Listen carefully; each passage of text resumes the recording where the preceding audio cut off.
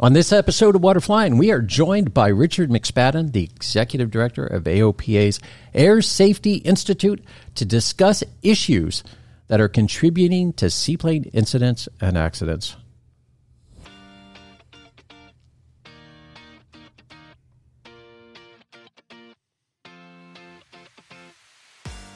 You are listening to Water Flying, a show dedicated to all things seaplanes.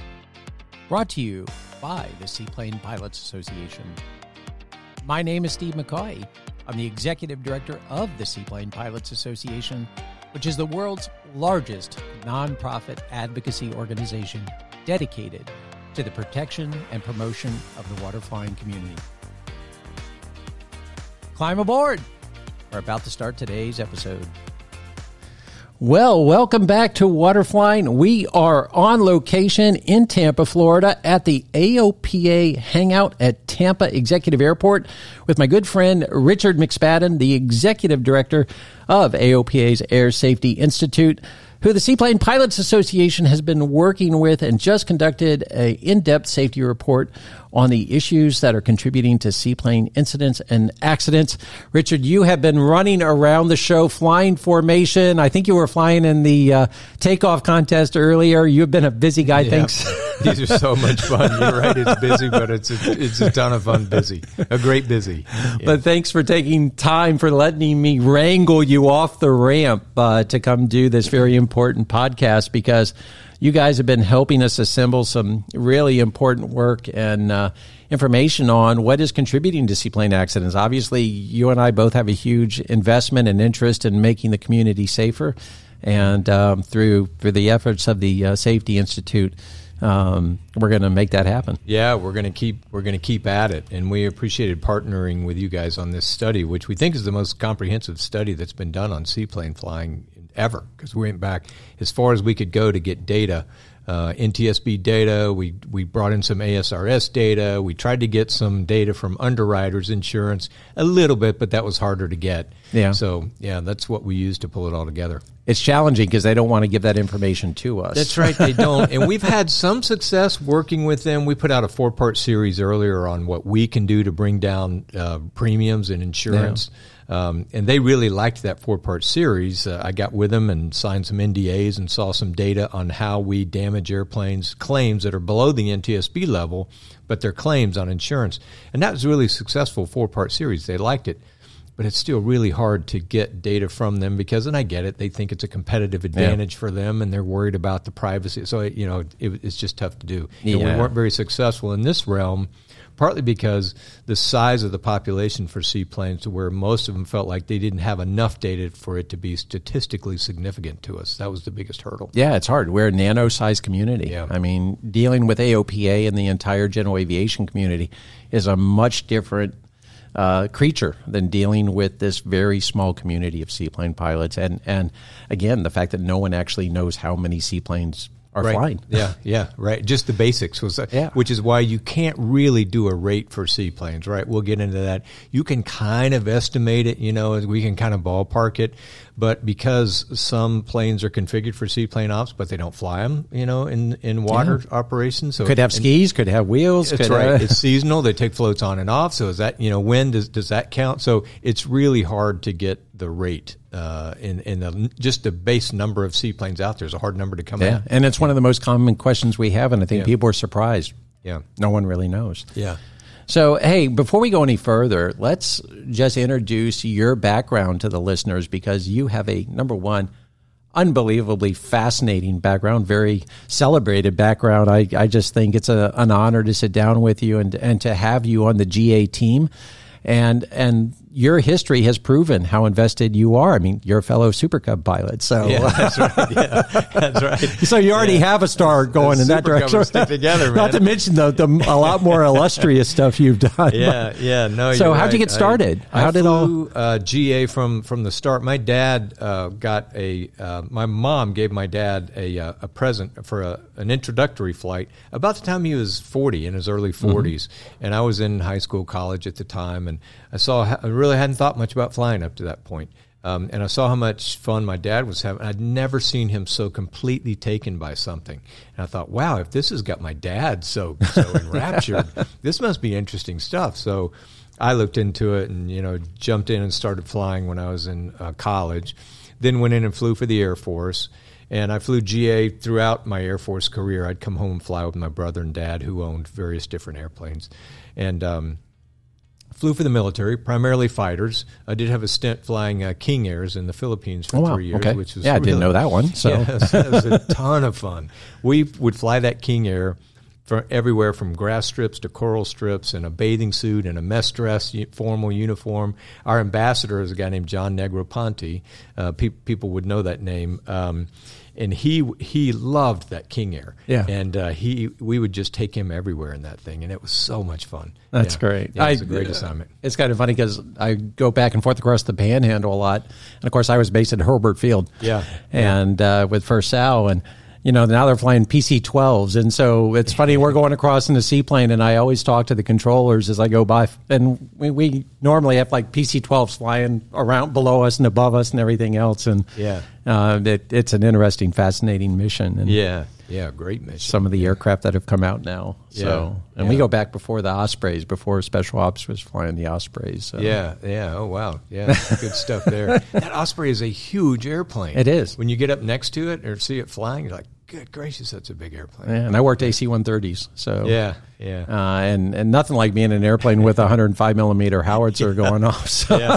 I mean, you can tell me, I've heard that thing when you're firing that gun and it just skids around the circumference of the turret. Yeah, so the 40 affects the airplane more than the 105, and now they're changing the guns up a little bit. They're going through some different configurations than what we flew with the H models, but we had the two 20 millimeter Gatling guns, the 40. But the 40 was hard mounted to the floor, where the 105 traveled 6 feet. Oh, and so the 40, we would double stack and we'd fire 2 clips at a time. And that would actually push us about 40 feet up in the lobe. 40 feet. Yeah. So it was wild. That's a pretty good shove. And very loud in the airplane. So, but so you had this GA experience through your dad. So that's how you got introduced. Yeah. You had some airplanes, I think, in that period. Was it growing up? Or? Yeah. No, he did. About right after he started flying, he bought a 152, Cessna 152. And then very soon thereafter, he bought an Avion, which he owned for 40 years. Yeah. Which you had. Yeah, I did. I bought it from him after a while, and then I owned it a couple years and then sold it. Yeah. And then you went into the military, and you kind of moved on from flying the King Airs to something a little bit more illustrious than. Yeah. So all that Navion selling happened after the military. But while I was in the military, I mostly flew fighters, mostly F-15s. But I did serve a stint as the commander and flight leader of the Air Force Thunderbirds from the 2002-2003 show seasons. Yeah, which was fantastic. And I think so I've always been interested in modeling the procedures of the Blue Angels and the Thunderbirds, because you guys perform a very intricate, very precise show after show with what appears to the audience absolute perfection. And of course, you guys tear apart each other at the end of every show. Yeah. But the fact that you can replicate this incredibly precision show at very high tolerance levels really speaks to the advocate in me that wants to make our community safer and to study those methodologies and what we can apply, which is, part of why this podcast is so important and why we'll probably have many more with you. Yeah, I hope so. Good, yeah.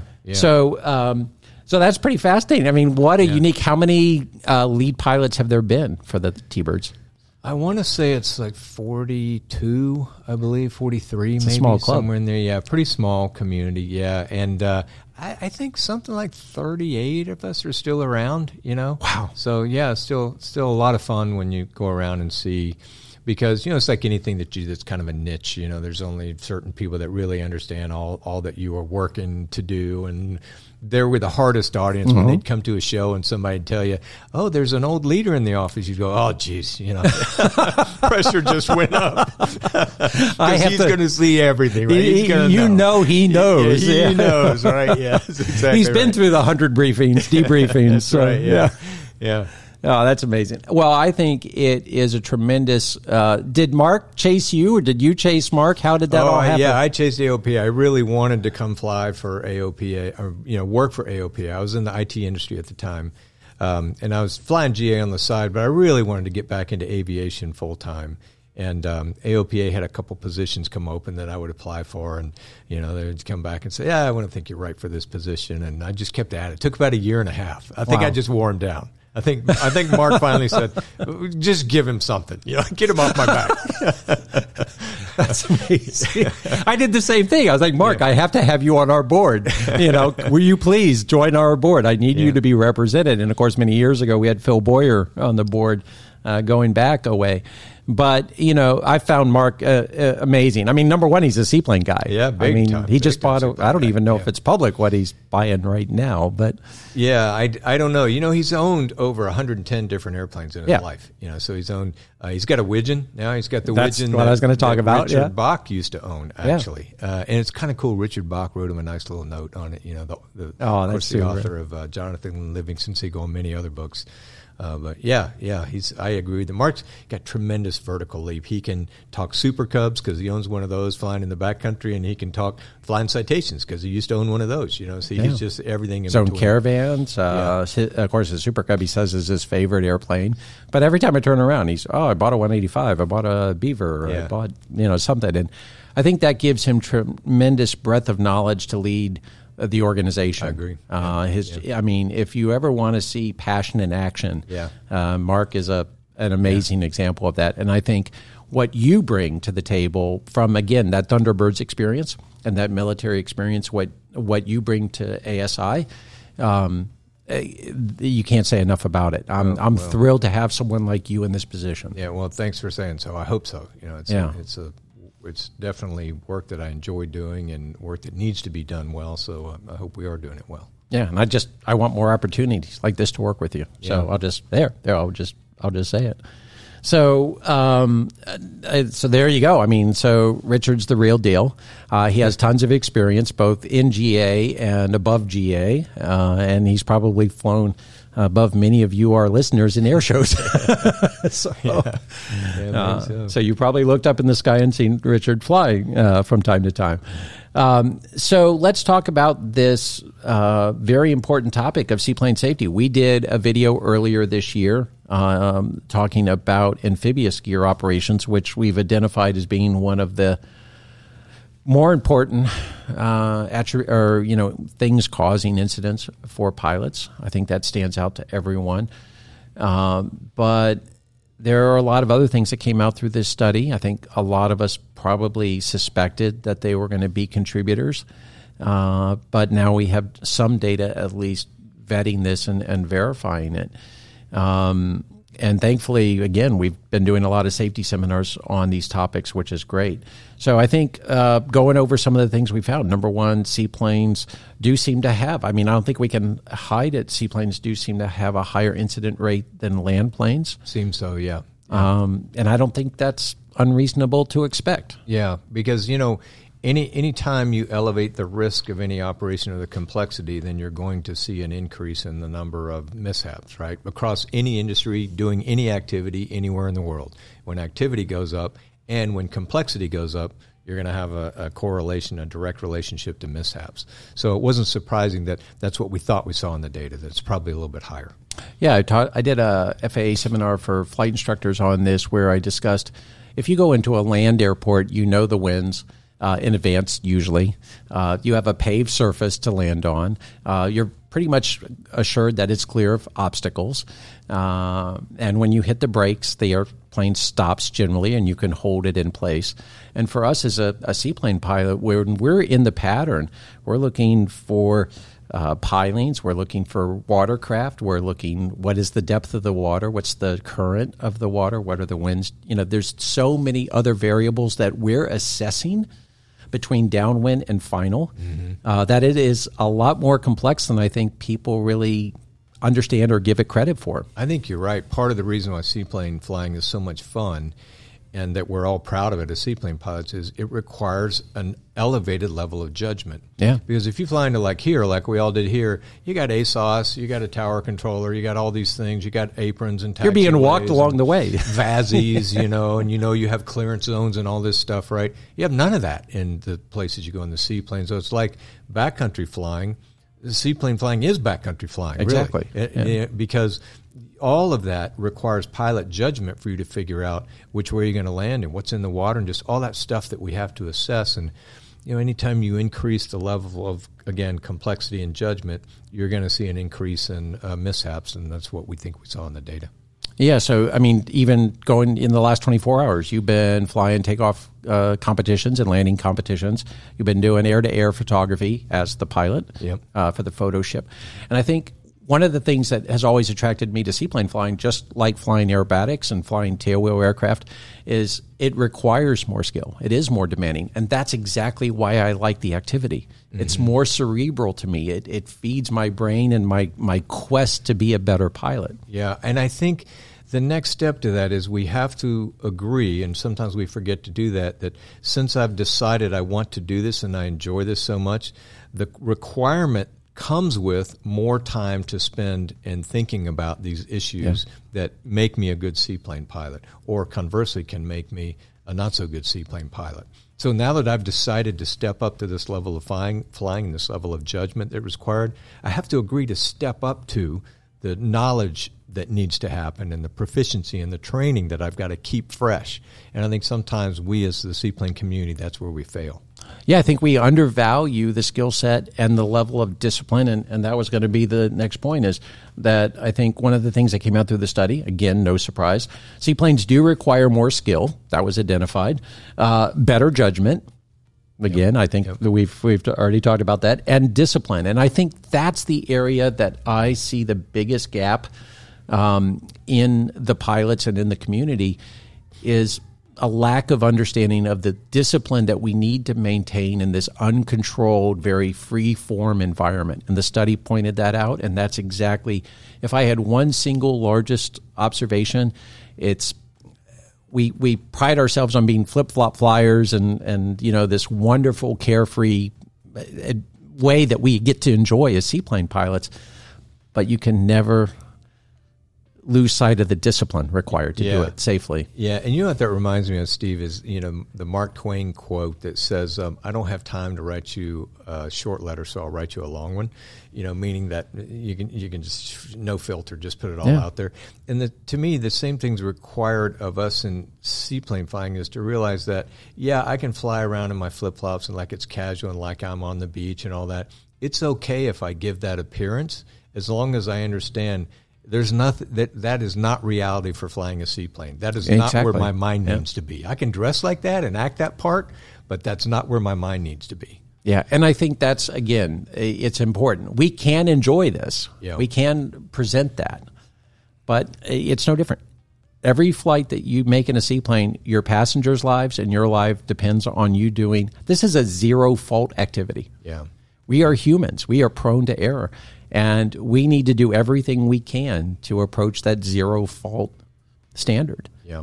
And little mistakes or big mistakes can be big mistakes. I think that came out in the report and the data, too, is that our fatality rate per mishap is higher. So if you're in a seaplane mishap, you have a higher chance of that being a fatal mishap than you do on normal ground flying. Yeah, and I think that goes back to our gear down water landing video. And, one of I think is the biggest contributor to the fatalities is when you have that explosive upset of a gear down water landing, there's a good chance there's injuries or fatalities. You have to be able to get out of the airplane, and there's a good chance you're going to be injured, shocked, out of breath, whatever in that incident. Yeah, yep.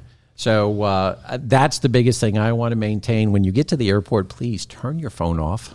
Yeah, right. Get your mind right. Yeah, you don't underestimate the importance of concentration and staying focused on the task at hand. Yeah. And I think that's one of the things that the Thunderbirds probably applied. You can tell me if I'm wrong, but once you enter that zone for that day, for that performance, the rest of the world, no matter if you had an argument with your wife, what's going on with your kids, What's going on in the outside world? You're there to do one task, and that's put that show on to extreme precision. And we would go wide to narrow, Steve. 2 hours before, we would go into a briefing room where only team members go in the bubble, right? We were out in the crowd talking and doing the PR thing ahead, but 2 hours prior, you're in a room, and then about an hour prior, only the pilots, right? And then the team kind of used to make fun of me back in the day for it, but within about a half hour of takeoff, they would see me walk up by our comm trainer just by myself, and they kind of knew then that Richard doesn't want to talk to anybody. He doesn't want to be bothered. And I kind of got that watching the Patty Wagstaffs, the Michael Goulians, the Sean Tuckers. Have you ever seen them at air show? They do the exact same thing. Yeah. They will walk out to a place where the crowd can't find them, and they are getting their mind right and getting in the routine. Now, maybe it doesn't need to be that serious for us, but that concept I think we can apply in our seaplane flying is getting your mind ready for whatever the mission is for the day. What's the task at hand? What am I about to undertake? And little distractions. I always talk about these events scare me at seaplane events where we have the takeoff and landing competition and the bomb drop and everything we do at the seaplane contest. And you'll see someone take off with their water rudders down, which as seaplane pilots is, the faux pas. And really, realistically, it's not that big of a deal. But what scares me is what else did they miss that is a big deal? Yeah. If they miss something as burned into our thought process as water rudders. Yeah. What else did they miss? Yeah, and you know what I love about the community has kind of a fun thing where if you take off with your rudder rudders down, then you owe the bar. If you're coming back in, you buy around, and I love that because it's fun, but it also kind of tweaks you a little bit, right? It's like you forgot your water rudders and everybody saw it. Like come on, let's all learn from that, and we've all done it, right? Yeah. I can tell you, I wouldn't say all, but I've certainly done it, and you're embarrassed by it, and you should be embarrassed by it because to your point, it means, well, why'd you miss it? That's a pretty fundamental step. So I had this exact conversation at very long length after a seaplane event at a seaplane base. I mean, it literally was a long conversation and talking about the power of distraction and how dangerous it was. And then after the conversation, I took off with my water rudders down. Yeah. And I came back and raised them and got on the radio and was like, okay, there's my point. Yeah. Don't ever assume, Right. Don't ever get too comfortable with it.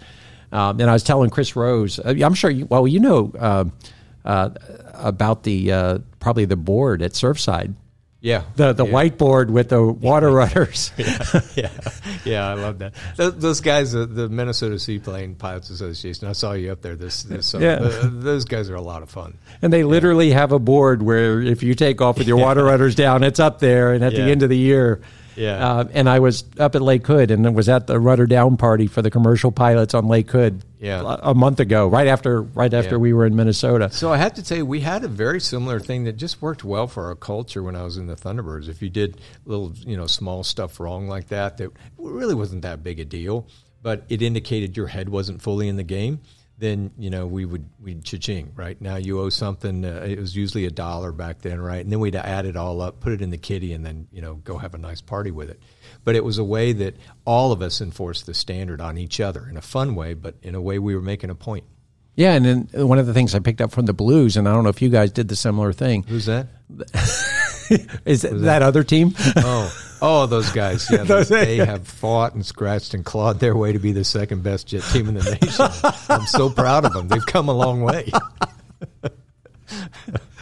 We had how else do you approach that with a thought? But in truth, I got to say, when I was there, we had a fantastic relationship with those guys. We did a lot of collaboration with them. So the Blues and the Thunderbirds actually get along really, really well. We have a lot of fun. But the egging back and forth never stops. Yeah. But one of the things I picked up was in their post-show briefing, they'll say, I was late on the call. I was 3 seconds late getting there, whatever, past the mark. That was my issue. Boss, I'll do better next. I'll do better. I'll correct the problem. I'll do it right next time. Yeah. And I like that verbal commitment where they literally to the team, they would go around the team and ask what the faults were. They would take ownership of the fault, and they would make a verbal commitment to correct the issue. Yep. Which I thought was very powerful. Yeah, it is. Yeah. I'm trying to instill that in my team at SPA. So again, more skill, better judgment. And we talked about confirmation bias in Minnesota, which I will develop a whole safety program on confirmation bias. Mm-hmm. And then one of the other presentations you and I participated in, we talked about the power of routine and choreography. Mm-hmm. Which I think would help pilots a lot. And I think we could do a whole podcast on any one of these topics. But also the nature of the areas that we operate, because they tend to be, again, a greater workload, more remote, less known about them when you go in. These were all factors.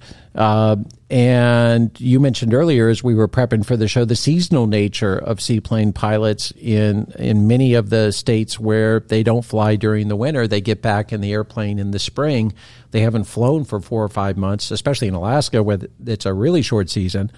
And I think, don't load the family up and the dog and the camping gear and everything else on that first flight. Spend some time honing your skills and getting back. Yeah. And I think that disruption that we don't have here in Florida, is an issue as well. Yeah, you're right. We think we saw that in the data where there's typically a longer layoff for seaplane pilots than most because of the seasonal nature. A lot of people put their floats on and off and change their airplanes or move up to the cabin or back or whatever. And we as pilots have a tendency to want to go back to the place we left from in terms of our skill and proficiency. Well, we don't say it consciously, but in our minds we think, last time I flew, I was flying into this very short lake in pretty rough water and whatever the conditions. So you think you're ready to go do that again. And you're not. Your proficiency is, we used to say in the Air Force, if you want to be good, then recency and frequency. You have to have done it recently and you have to do it a lot. Then you're good. Yeah. And if you start missing on either one of those, then you need to back off a little bit until you can match that. So we think we saw that as a real issue, and maybe a charge that both of us can sort of raise the flag on is that seasonal adjustment coming out of the winter. Back off a little bit. Get your head back in the books a little bit. Back off of what you're expecting from your airplane and you as a pilot, because you're not ready for it yet. You are not the pilot you were when you stopped flying last year. 4 months ago, right. Yeah. And hey, come down to Florida and find someone to fly with, fly an operator down here or a school. If you're up north in the winter and your airplane is on skis or wheels or parked for the winter, come down to Florida, do some, keep current. I've found it a pretty fun place to hang out this week. So, that's all good.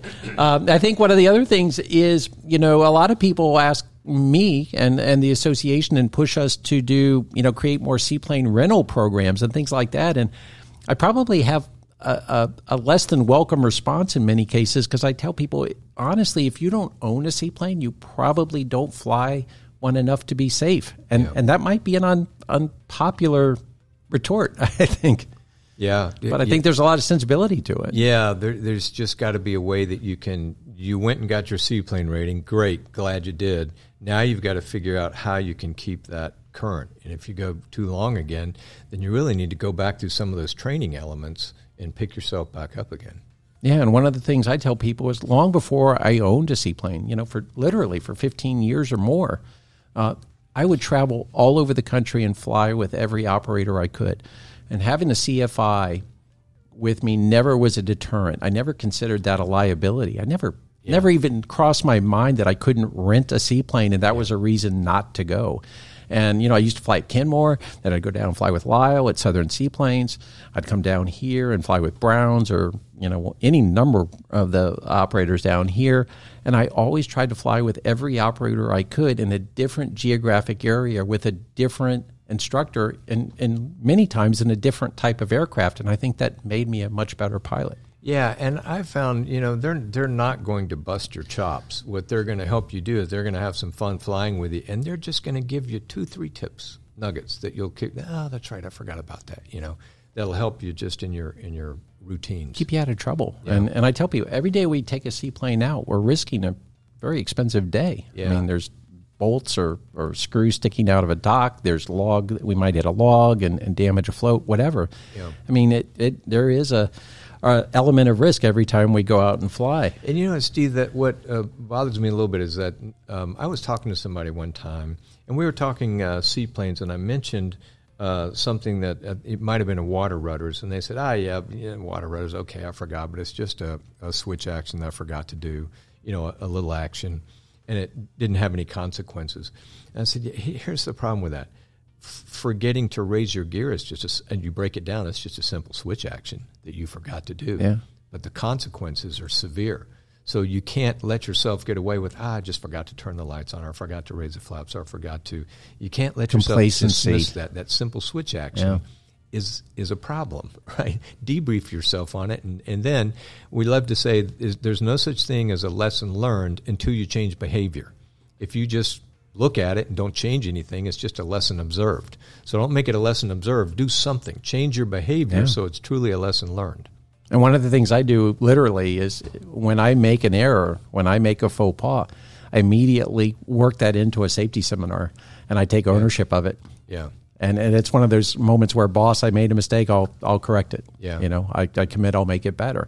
And hopefully, if I made it, when I'm doing 50 safety seminars a year and I still make these mistakes, hopefully I can help correct someone else because they're not doing this. It scares me when I make one of these faux pas because I'm like, where was my breakdown? Yeah.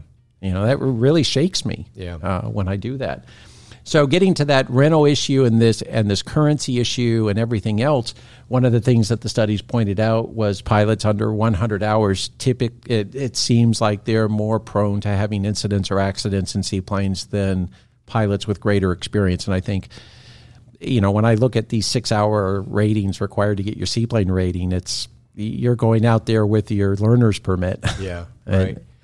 And when you think about it, if you're truly doing seaplane operations, it takes a long time to get 100 seaplane hours. For most people, seaplane operations, right? So, something to be aware of. We see it, they call it the bathtub effect, where you see a higher rate of incidents in younger pilots, and then you see that go down as they gain some experience, and then you see it go back up when they start to get too much confidence in their ability, right? So watching that kind of bathtub effect is pretty important for us in safety. Yeah. Well, hey, I know you have a very busy day. Again, I'm so thankful that you came off the ramp and took a break from all your activities to sit down with us today. I literally think we have a dozen of these to do. I mean, there's so many individual topics that you and I could punch down on and explore that I think would benefit the listeners and seaplane pilots out there. I hope we have the opportunity. I hope we can kind of schedule that out because, number one, I think it's important. I think our feedback from these podcasts some of them, like this one, can be very beneficial to people. Yeah. So let's commit to doing that if we can. I'm in, yeah. Love talking seaplanes.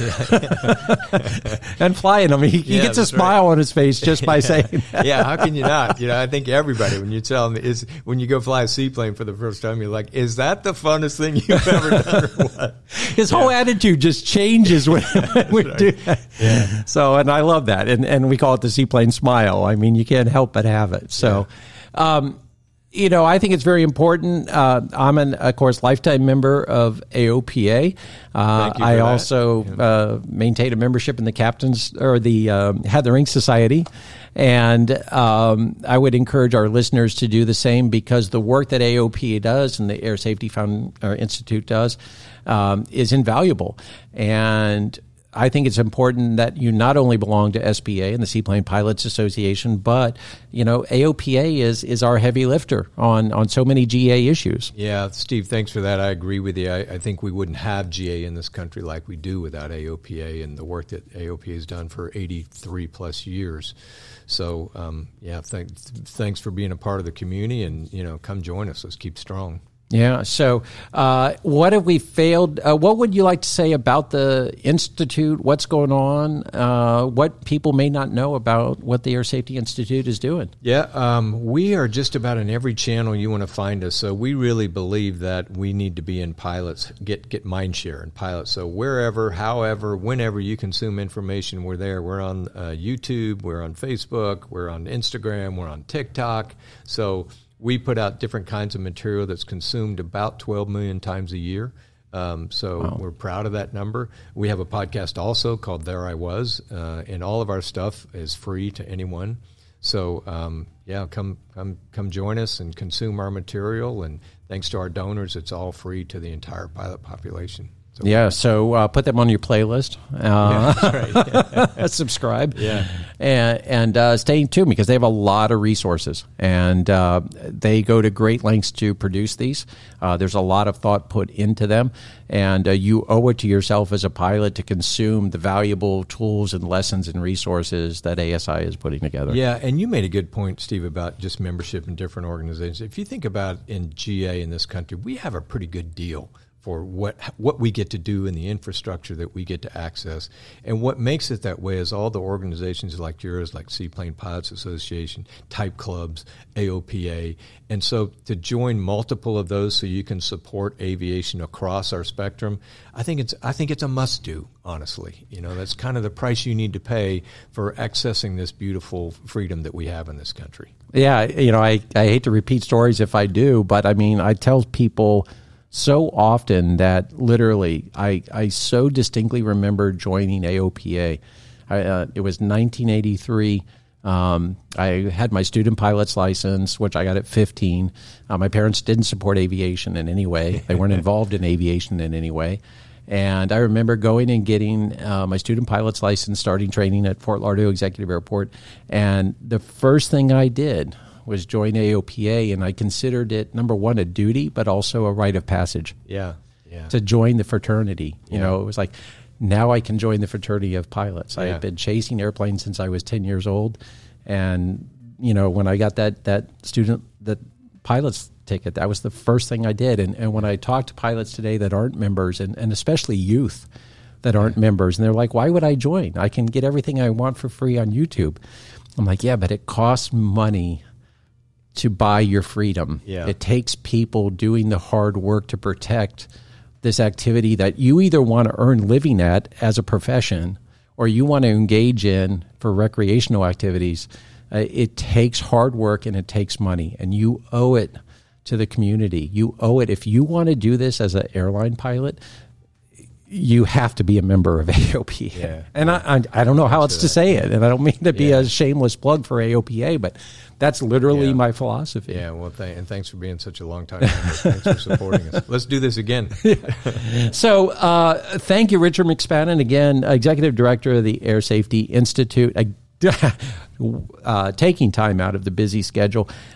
We will punch down on these topics much more in depth. We're going to try to distill the information of this study and distribute it to the public in a consumable way because it's very technical. It is. We had a PhD do the research for us, right? We wanted that level of scrutiny, but now the next step is to work with you guys and let's get it into a pilot digestible. Yeah, let's get it digestible because it is PhD reading. It is, yeah.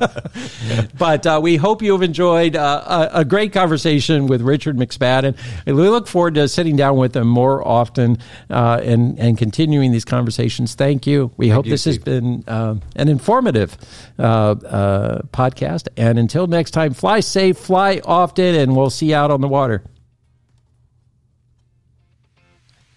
We are so glad you joined us today. If you like today's show, I highly encourage you to join the Seaplane Pilots Association and become a member of the largest seaplane community in the world. Members receive Water Flying, the only full-color glossy magazine dedicated to the seaplane community. And it's available in both printed and digital form. Your membership also includes access to the Water Landing Directory app, which has the Seaplane Flight School directory and a calendar of seaplane events not only here in the United States, but around the world. The association hosts regular educational workshops, safety seminars, and gatherings for seaplane pilots and anyone with a passion for seaplanes. So look us up online at seaplanes.org, join our community, and support our mission of protecting and promoting waterflying.